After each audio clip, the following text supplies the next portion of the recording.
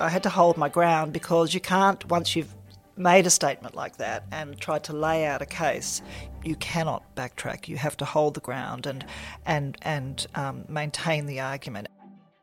He verbally abused me very loudly, threatened me, belittled me, told me I was dumb, I didn't know what my job was or how to do it. And it went on for quite some time, and to the point that I eventually got up and just left the room.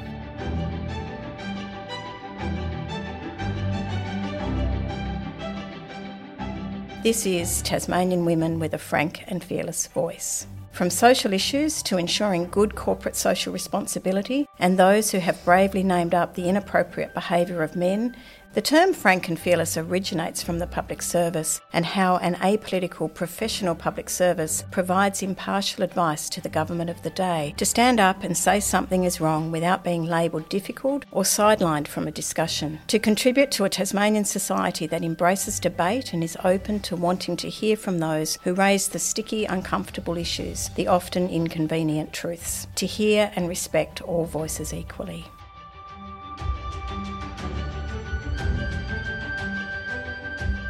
Welcome to episode 2 of Frank and Fearless. Today I'm really excited to introduce Cassy O'Connor, leader of the Greens, and Ruth Forrest, independent member for Murchison and deputy president of the Legislative Council. These two Tasmanian women have an independence of spirit, and they are a great example of how you can have high-level influence without always having to hold the reins of power. That goes to the heart of what Frank and Fearless is all about. It shows that you don't have to compromise as you might if you were actually in government or beyond to get things done to the benefit of Tasmanians. So I'm going to start by asking both Ruth and Cassy, what or who motivated you to enter politics, and when did you first know you wanted to take up a role in public life? Thanks, Kim. As far as what motivated me, it was really the desire to have a broader impact on the lives of women and families, because as a midwife and a nurse, you're actually very influential, if you like, in the lives of birthing women and their families. But I wanted to make a broader impact. I didn't actually think Parliament was the way to do that until some good friends of mine, Alison and Stephen Parry, who Stephen was elected to the Senate just before I was elected to the Legislative Council, were discussing what I could do to try and make a bit more of a change and have a bit of a change of direction perhaps. So Alison and I did our general nurse training together, so we've been good friends for a long time. So knowing when I wanted to take on a public role, I didn't actually know that until actually I was putting my nomination form in for the Legislative Council, because prior to that I'd had no real public role other than some leadership roles within the College of Midwives. I'm a slightly accidental politician. So I grew up in a family where my dad was an ABC journalist, and so politics was talked about at the table a lot. And there was also these discussions about what fairness means and social justice. But I also grew up in Joh Bjelke-Petersen's Queensland, and I watched what happened. I watched corruption in government. I watched coastal landscapes getting flattened, and this sort of simmering sense of injustice about what was happening to the natural world particularly was cultivated in me from a very early age. But I didn't want to be a politician. I really wanted to be a journalist, and I was, and I loved that privilege of being invited into people's lives and hearing their stories. And I was a young journalist who thought that through the power of my language I could change people's hearts and minds. I was in the wrong profession for that, really, and I accidentally ended up in Parliament because Bob Brown rang me up during the Ralphs Bay campaign and said, you should run for state parliament. Anyway, a few conversations and cups of tea later, that's what I did. And I think it comes from just wanting to change the world a bit and make it a better place. Mm-hmm. So we're both really accidental politicians, yeah, really. Are. It wasn't a plan. And don't you love your job, though? I mean, you know, even though we're not here by design, aren't we? Mm. I just feel lucky every day. So it is a privileged position. Yeah. It is. Mm. So, which is a nice segue to a question which really is, you know, in both of your political careers, you've made major reform agendas happen for Tasmania, not just social but environmental and economic.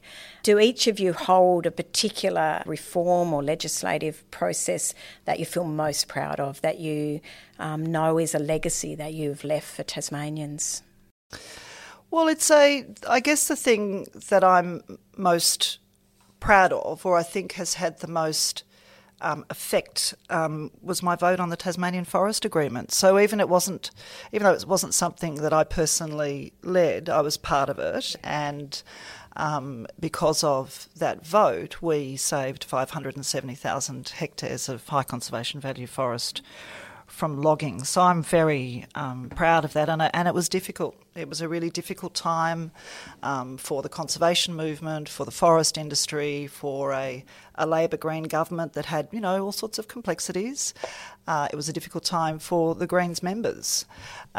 So I'm very, very proud of that. But the most manifest thing I'm proud of is every time I drive past Queen's Walk Apartments, because I see a place that under a previous minister would have been flattened and now is a community where people want to live, and I just love driving past Queen's Walk. Yeah, it makes me proud. Yep, I can imagine that, yeah.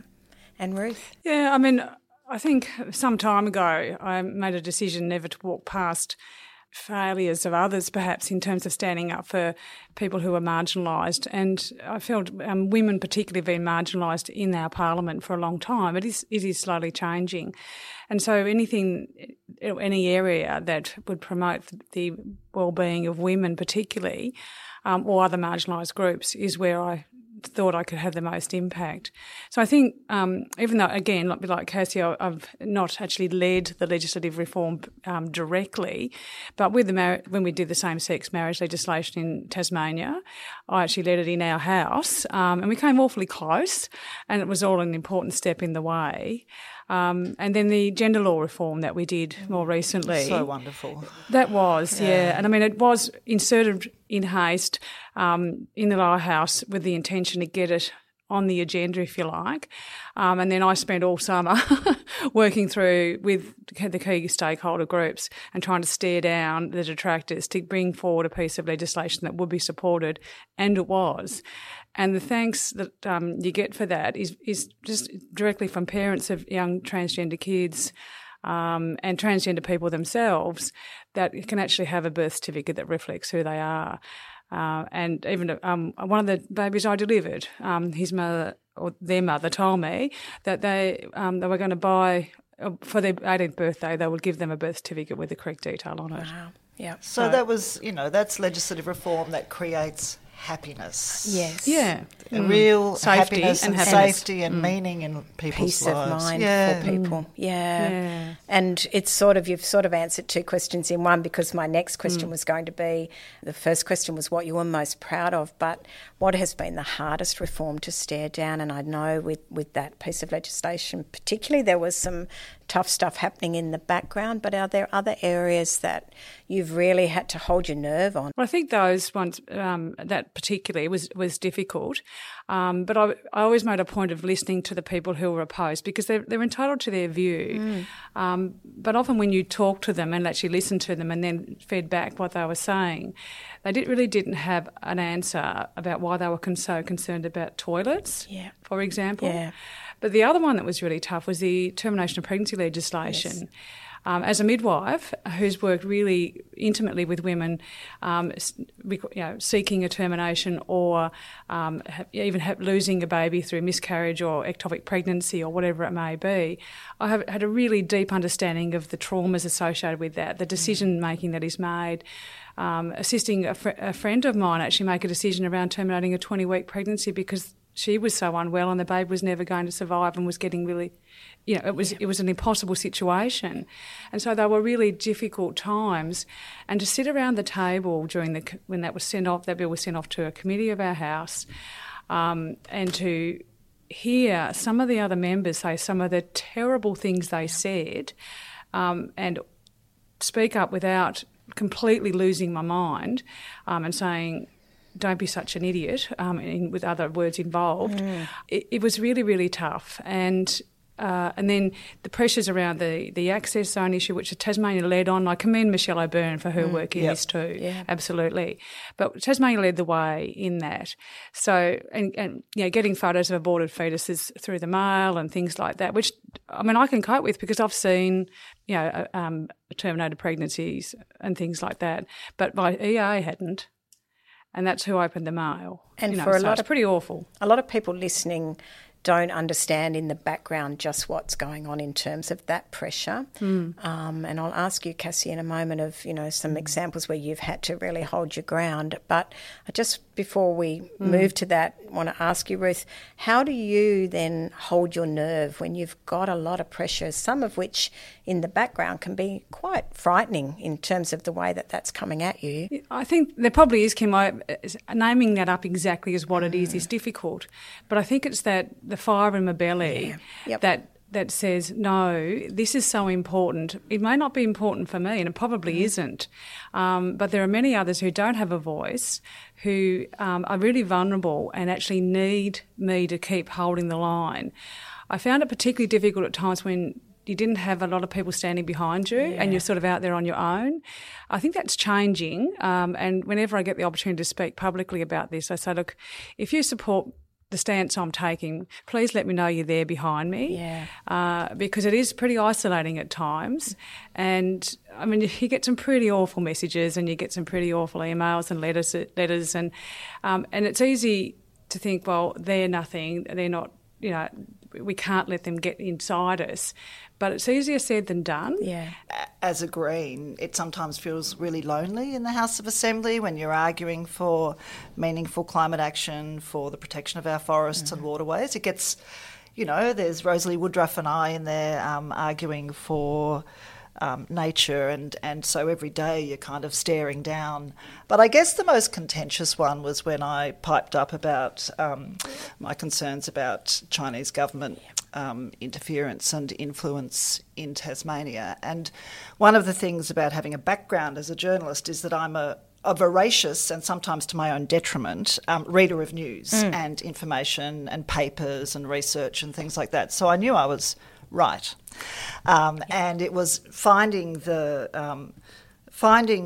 right language to convey a concern and a need for greater public awareness of the issue and the need for a community conversation that's really respectful about, our sovereignty, our environment, and the fact that, we would just be a tasty morsel for a big country like China. So that got really ugly, actually. Yes. I was called a racist, which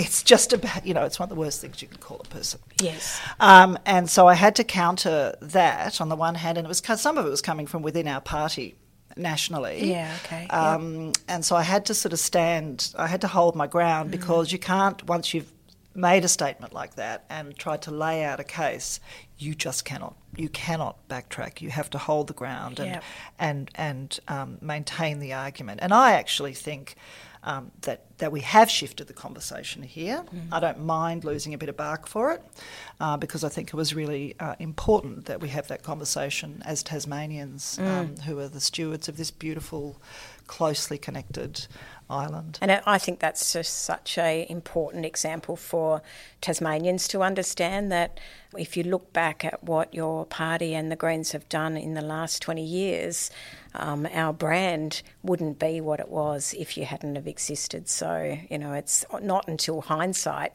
can help people sometimes see how important your stance has been that maybe that understanding comes, but I can't imagine how tough it must be for you to have to hold firm on that in the meantime.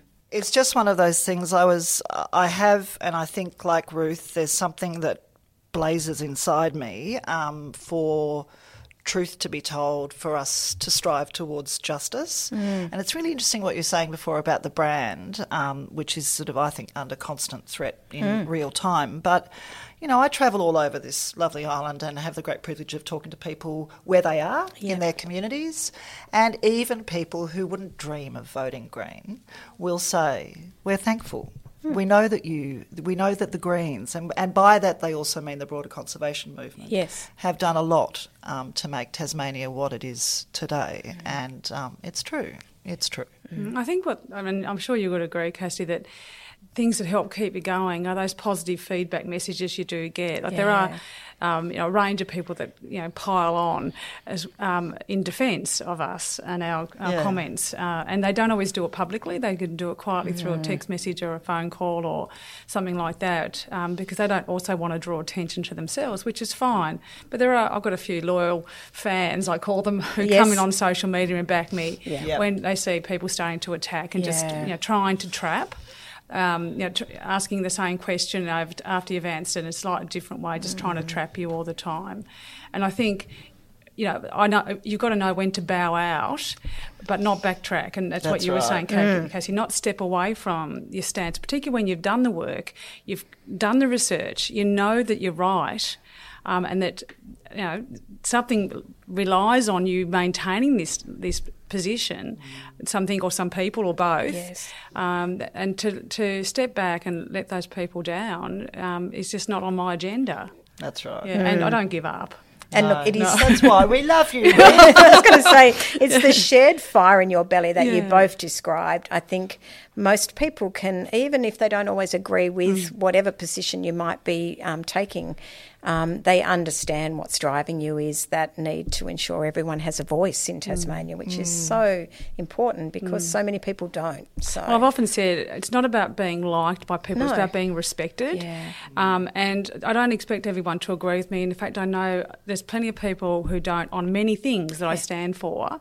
But I do appreciate the fact that most of them will respect the view I hold because they know it's well informed, and I'm sure you get that too, Cassy. Well, that's really interesting about Ruth. So one of the reasons you're one of my favourite elected representatives is because if you just step back from the community that you represent, it's at face value quite a conservative community on the northwest coast of Tasmania, and yet Ruth is an immensely popular member of the upper house, even though she's cast votes, for example, on the pulp mill, on the Tasmanian Forest Agreement, that were brave and the right vote, and her community respects her for that. And I think you'll find that it's one of the sort of blessings of being a representative on a small island, is that because you're connected to your people, as Ruth said, if you can have those conversations and explain, this is why I did this, and they know it comes from a good place, and you're a truth teller, you will hold respect. Yes. And you go back to people who know that that won't be happy with your decision on a particular vote and front up yourself. Yeah, I've gone and knocked on the door and said, hi, here I am. Let's talk about I know you're not this. happy, but I'd like to talk to you. And I've done that on more than one occasion. And it works. And it there's actually helps. respect in that, isn't there? Because you respect them understanding your position and you learning a bit more about theirs. Yeah. So I'm going to lead into a question now that's around what has become more higher profile, I guess, in Australia and in Tasmania over the last 6 to 12 months, and that's around the multiple revelations and examples of all of the diverse range of challenges and inappropriate behaviour by men that many women in parliaments right across Australia have had to endure and to manage. So you've both been open and brave in naming up your experiences of inappropriate behaviour by men as people sitting in the Tasmanian Parliament. And I really want to talk a little bit about, firstly, your experiences, because you've sort of got a shared experience of that, I think, but also once you've done that, to talk a little bit about how we can make the Tasmanian Parliament safer for women. Yeah, I mean, I came from a very female-dominated workforce, being a nurse and midwife, and to step into a very patriarchal place in 2005 that was very full of entitled, privileged men who seemed to be entirely unaware of that privilege and entitlement, that it was a bit of a challenge initially for me to feel safe in there, just even willing to speak up. But I thought, I soon realised and went back to my roots of, why you're doing this, and standing up for the rights of others, as I did as a midwife. I found it really important to actually call out the behaviours. And so there's been many occasions of misogynistic behaviours, and I've always challenged them. Some have been easier than others. And sometimes it's about educating the men mostly who are doing this, to make them aware they're even doing it, because I think sometimes they're actually not aware of the way they're behaving. But the incident with Reen Hitting, which is the most well publicised one, obviously, it was at it was a dinner in Parliament House, but there were members of the public there, and he verbally abused me, very loudly, threatened me with loss of funding to my electorate, belittled me, told me I was dumb, I didn't know what my job was or how to do it. And on it went. And it went on for quite some time, and to the point that I eventually got up and just left the room, quite shaken by it. And there were several witnesses close by. One of them was one of his own colleagues, and who two nights later at a social function back in my electorate apologised to me for not stepping up and saying, stopping it, or at least intervening to see if I was okay. That person then later put a report in about the incident, which said, along the lines that he observed two members of Parliament having a normal conversation. And so I felt shattered by that. I felt shattered by the incident. I felt shattered by that. I got a non-apology from Mr. Hitting when he said, if you feel upset by that, I apologise. That is not an apology. I was then threatened with defamation. I dared to raise the fact that he was a White Ribbon ambassador. I believed he was, and I think that led to that, and the fact that I called it out in the first place led to the textbook Liberal Party policy of defamation. Overnight, a report was, or I believed it was a report, but I understand advice was sought from the Solicitor General and from the Secretary of DPAC by the then Premier Will Hodgman as to whether there had been a breach of the Code of Conduct. At no point did the Secretary of DPAC speak to me at all, even though I'd only put a small amount of what happened on the public record, nor did I have any communication with the Solicitor General's office, but allegedly advice was provided that there was nothing to see, no breach, and I felt completely shattered by that. And then when I know that Cassy's had a similar experience where a report's done with no discussion. When I heard Cassy speak about that in Parliament, I was actually listening, I think at the time, or saw the media on it, and I had a visceral reaction because I thought, oh my God, that's exactly what happened. This is the modus operandi, is it? And so we then, Reen and I then went and had mediation, which of course I won't speak more about, but it was a pretty unedifying episode. I felt very unsupported. Thankfully, we had a woman in the position of deputy clerk who was very supportive. But without her, there would have been nobody. Pretty tough. But I think it was absolutely the right thing to do, and it was verified as the right thing to do by the number of people from within the community who got in touch with me and said, "Thank you for doing that," and relayed some of their own experiences. With him, but, and I thought, no, and so thank God you've been able to do it because we couldn't. It's interesting listening to your story.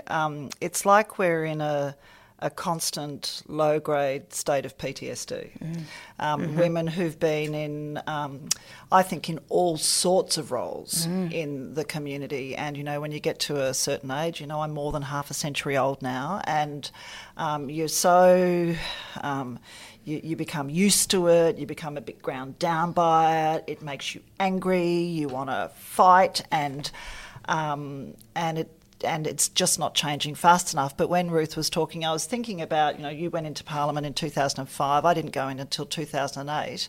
But when you have a look at some of the old Hansard records of what life was like for women before they televised Parliament, women like Christine Milnes, Sue Napier, Judy Jackson, Fran Bladel, boy, they copped it. Yeah. They were called feminazis, constant stream of abuse across the chamber from the men in the chamber. So I think we've come some way. Yes. But there's all that, there's plenty of unconscious sexism happening in state parliament, and to the specific example of the Liberal staffer who thought it was okay to walk across the lawns of Parliament and audibly describe me as a meth head CUNT and think he could get away with it, which he did for nearly 2 years. It was really shocking, and what made it most shocking was that our then senior advisor who heard it, Alice Giplin, who also a passionate feminist, contacted the Premier's Chief of Staff, and the process that followed was very much like what Ruth was talking about there. It was all stitched up, and in the end what happened was that the Premier believed the male staffer, did not believe my female senior advisor or me by association. So we still have that tendency to believe the blokes, and the most recent example of that, of course, and I know that had the overlay of politics on it, but during the state election campaign, you've got a Liberal candidate and former Liberal minister who lied to Parliament 3 times, who women have come forward about that he's lied to them about his identity, and then a female journalist asks the Premier about it and gets accused of falsifying information. And again, we had women not being believed. We're sick of the words being said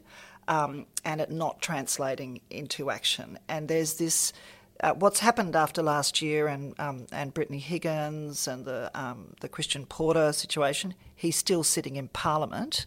But what happened last year is that I think women across Australia just reached this nearly incandescent level of rage where it was, you could feel it on the lawns of Parliament that time, and when Grace Tame spoke, we're just roaring with rage. And it is my great hope that will be channeled into action, change, and if necessary, a change of government at a federal level, because I think a lot of these problems come from the top. Because when I worked in the Keating government in the sort of mid-90s, there was not this culture of sexism in that government. And I know it's like the good old days, but it was much better. It was much more respectful. I was a young woman in that environment, and I didn't feel that overlay of, women were lesser in that time. One of the things that really struck me in some of the rallies after Brittany Higgins was brave, and, Grace Tame has contributed greatly to that as well. But I listened, because I couldn't come to the Tasmanian rally. I was driving, and I listened to a woman in Canberra being interviewed, and she was 78. And she said, I was raped when I was 20, and this is the first time I felt brave enough to tell anyone. And she was there at that rally to reveal the fact that at that age, she was now feeling brave that she had the support of other women to tell someone that had happened. All her life. She'd kept that. Can you imagine the pain of trying to bottle that up but all your life? What I just heard from both of you is the double hit. So the first hit was the fact that you experienced that abuse or that level of, affront against you.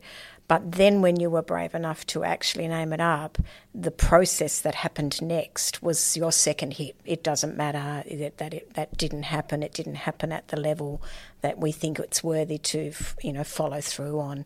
So tell me, what is it going to look like for our daughters or for our children if they walk into Parliament, males or females, if it's working properly? How should it look? I think we'll know we're there when we don't actually mention it anymore.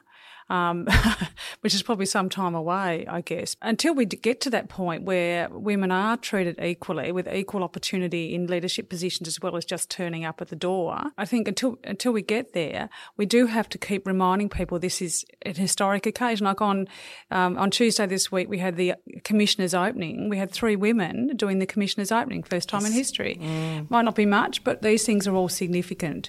So I think we just need, for women to now step into that space, we need to keep speaking up to making it really clear that this is a safe place to be, and we need to keep working to make it a safe place because there's still elements that aren't. And don't you think in some ways, the issues in Parliament reflect the broader societal challenges that we have, and so we won't have an equal society for women or all sorts of people who are minorities until we tackle gender inequality, until we tackle racism, until we tackle social inequality. So there are a whole lot of structural things that we need to do as a society to make sure we're a fairer and more equal society. We definitely need more women in leadership. We need to, in processes like the sort of ones that Ruth and I have been through, if a woman comes forward, we need to hear her story and act on it. And I don't think that's happening consistently enough right now, and there's a little bit of a problem in the fact that Parliament itself operates as a kind of time warp. It's its own set of rules and processes, Yes. and so there is a question mark at the moment about where a young woman in Parliament might, for example, go if she feels that she's been, if she has an issue with a male colleague of some sort.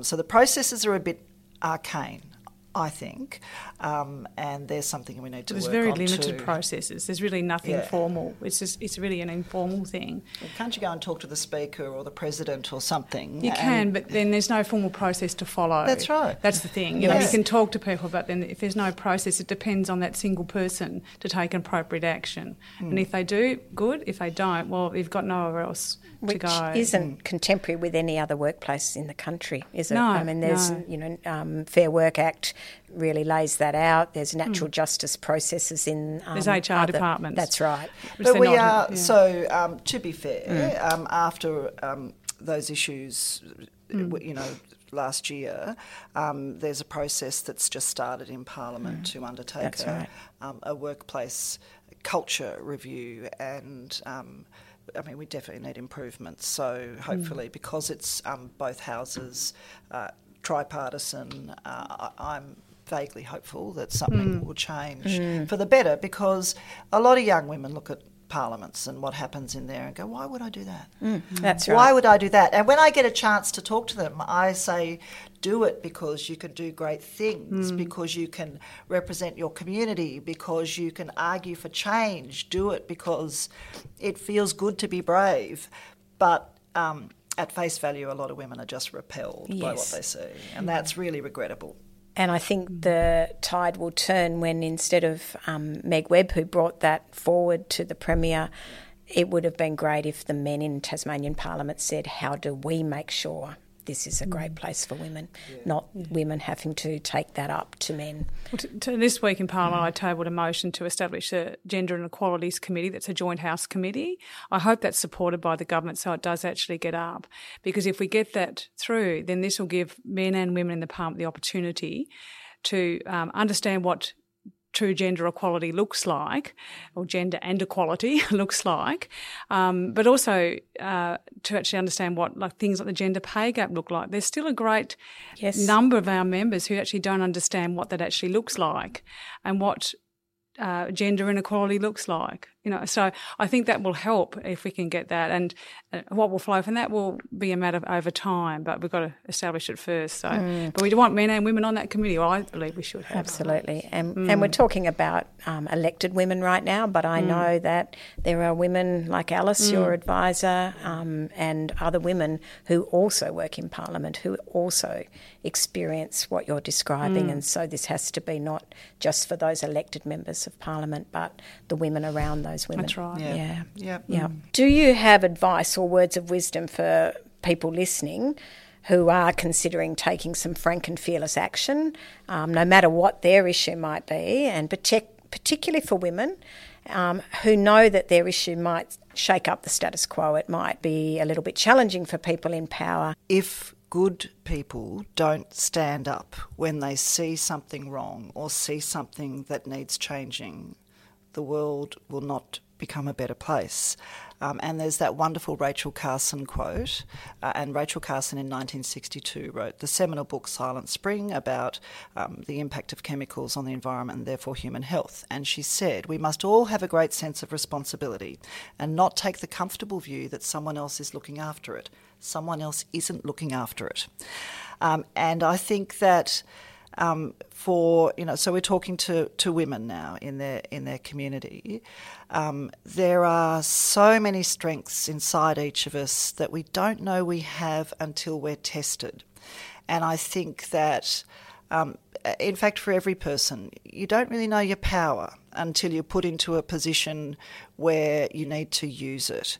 And I think that being brave brings its own rewards, because it helps to guide a light to people who see something that they want to change. you've got to stand up to bullies. It's almost rule number one. You know, bullies, and they come in many forms, and they can be corporates or individuals, or they can be your colleagues in Parliament. I'm not talking about my own darling Rosalie, of course. But you have to be able to stand up to people like that, and invariably what happens when you stand up to a bully, they back down. So my advice would be, know yourself, have a set of values, have good people around you. It's so important to have good people around you. Say I as little as possible. Say we as much as you can. Always give credit where it's due. And you know your stuff. Have a good heart. Tell the truth. You can't go too far wrong. Yeah, that's beautiful. Beautiful, thank you. Yeah, I'll back up what Cassy said, because there's some of the notes I sort of made to myself about what you can do. But I think I would encourage people to firstly do the research, know that they're right, and when they're putting something forward, because if you get to a point where you're not feeling confident in your own knowledge, then that's when you'll falter. So I think that doing the background work is important too, but as Cassy said, absolutely surrounding yourself with good people who will back you up, but people who will challenge you as well. Yes. You don't want to just be looking in the mirror all the time. You've got to have people who will actually test what you think to make sure that you're well informed for a start. And I'm a pragmatic optimist. I always believe the best will happen, and I'm willing never to give up on something that I really truly believe in, and play a long game with a backup plan. Yes. So sometimes you've got to do that. And sometimes you've got to sort of step back a little bit and regroup and then go again, but not step right away. And that's the difference, I think. We need to be respectful, respect the other person's view and their entitlement to hold it, and say, I don't have to agree with you. Apologise when you need to. Yes, because 100%. Yeah, and unreservedly and properly apologise, not just some fake apology. I've had to do that on occasion, and I'm more than happy to do it. But also look after yourselves. Do nurture yourselves. So it comes back to the good people around you. But do spend some time, and not this is me preaching to myself as much as anybody. Take time for yourself sometimes and nurture that fire, that child within. I think that was the fierce, determined child that my mother had to deal with. Yes, that drove her insane. Yeah. She needs to come out every now and then again, but she also needs to go back and be loved and nurtured to come back out fighting again when you need to. So do that, and don't walk past. If there's something that's going on, don't walk past. And the most recent example of that was, and I was talking to Cassy on the way back from the church service we had to commence the new Parliament, and there was an absolute dearth of women speaking at that church service. And as I was one of the last ones to walk out of the church, and I spoke to both the dean and the bishop and said, "Bit of a problem with your gender balance there." And they listened and took it on board. We'll see if it changes. But I said there are plenty of female members of Parliament, senior, ministers, leaders of government business in our house. I'm the deputy president. Not one of them was asked to speak.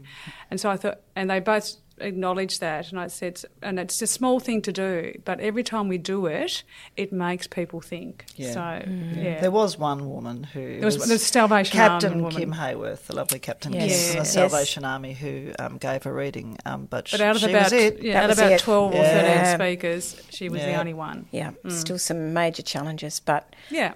You've both just given the exact reason why I wanted to sit in front of you or with you here today to have this conversation, because the advice that you've both given and the I think the kindness that sits around that in both of your spirits is partly why I think you're two of the most frank and fearless women in Tasmania. It's an honour to be able to sit with you. Pretty good coming from another frank and fearless woman. Thank you. Yeah, well, I think it's really important that we... us frank and fearless women do support each other and reach out to each other when we need. Yeah. Because you do need those connections. It can be lonely to go out on your own on an issue, and you've both described it a bit today. If you don't turn around and see a lot of people following you or with you on that, it's a pretty scary place to be. So, it's hard to keep standing the ground when there's no one there pushing you forward. That's right. Do you know, when you were talking before about self-care, there's that wonderful, the graffiti artist Banksy. So it's become a bit of a code for resting for me. And the quote is, when you get tired, learn to rest, not to quit. And I think sometimes people who are involved in activism and community life, trying to drive social change, we get a bit, sort of almost punch drunk from the work that needs to be done, the constant sense that you're not doing enough because there's so much to do. But it's that thing of, no, I'm just going to stop now for a little while and I'm just going to rest and recuperate and I'll be back. But, it can be very tempting to pull the doona up and just stay there for a few days sometimes. Back, frank and fearless as ever. I think that's a brilliant note to end on. Yeah. Thank you both so much for your time and sharing what are sometimes personal but also important parts of your world so that more women in Tasmania can become frank and fearless voices. Thank you, Kim. Thank you.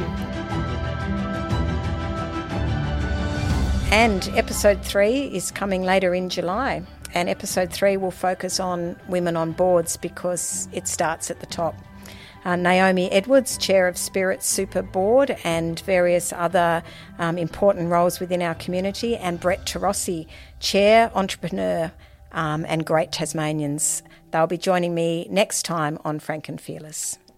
This podcast is produced by Icon Media and is available on all your favourite podcast channels.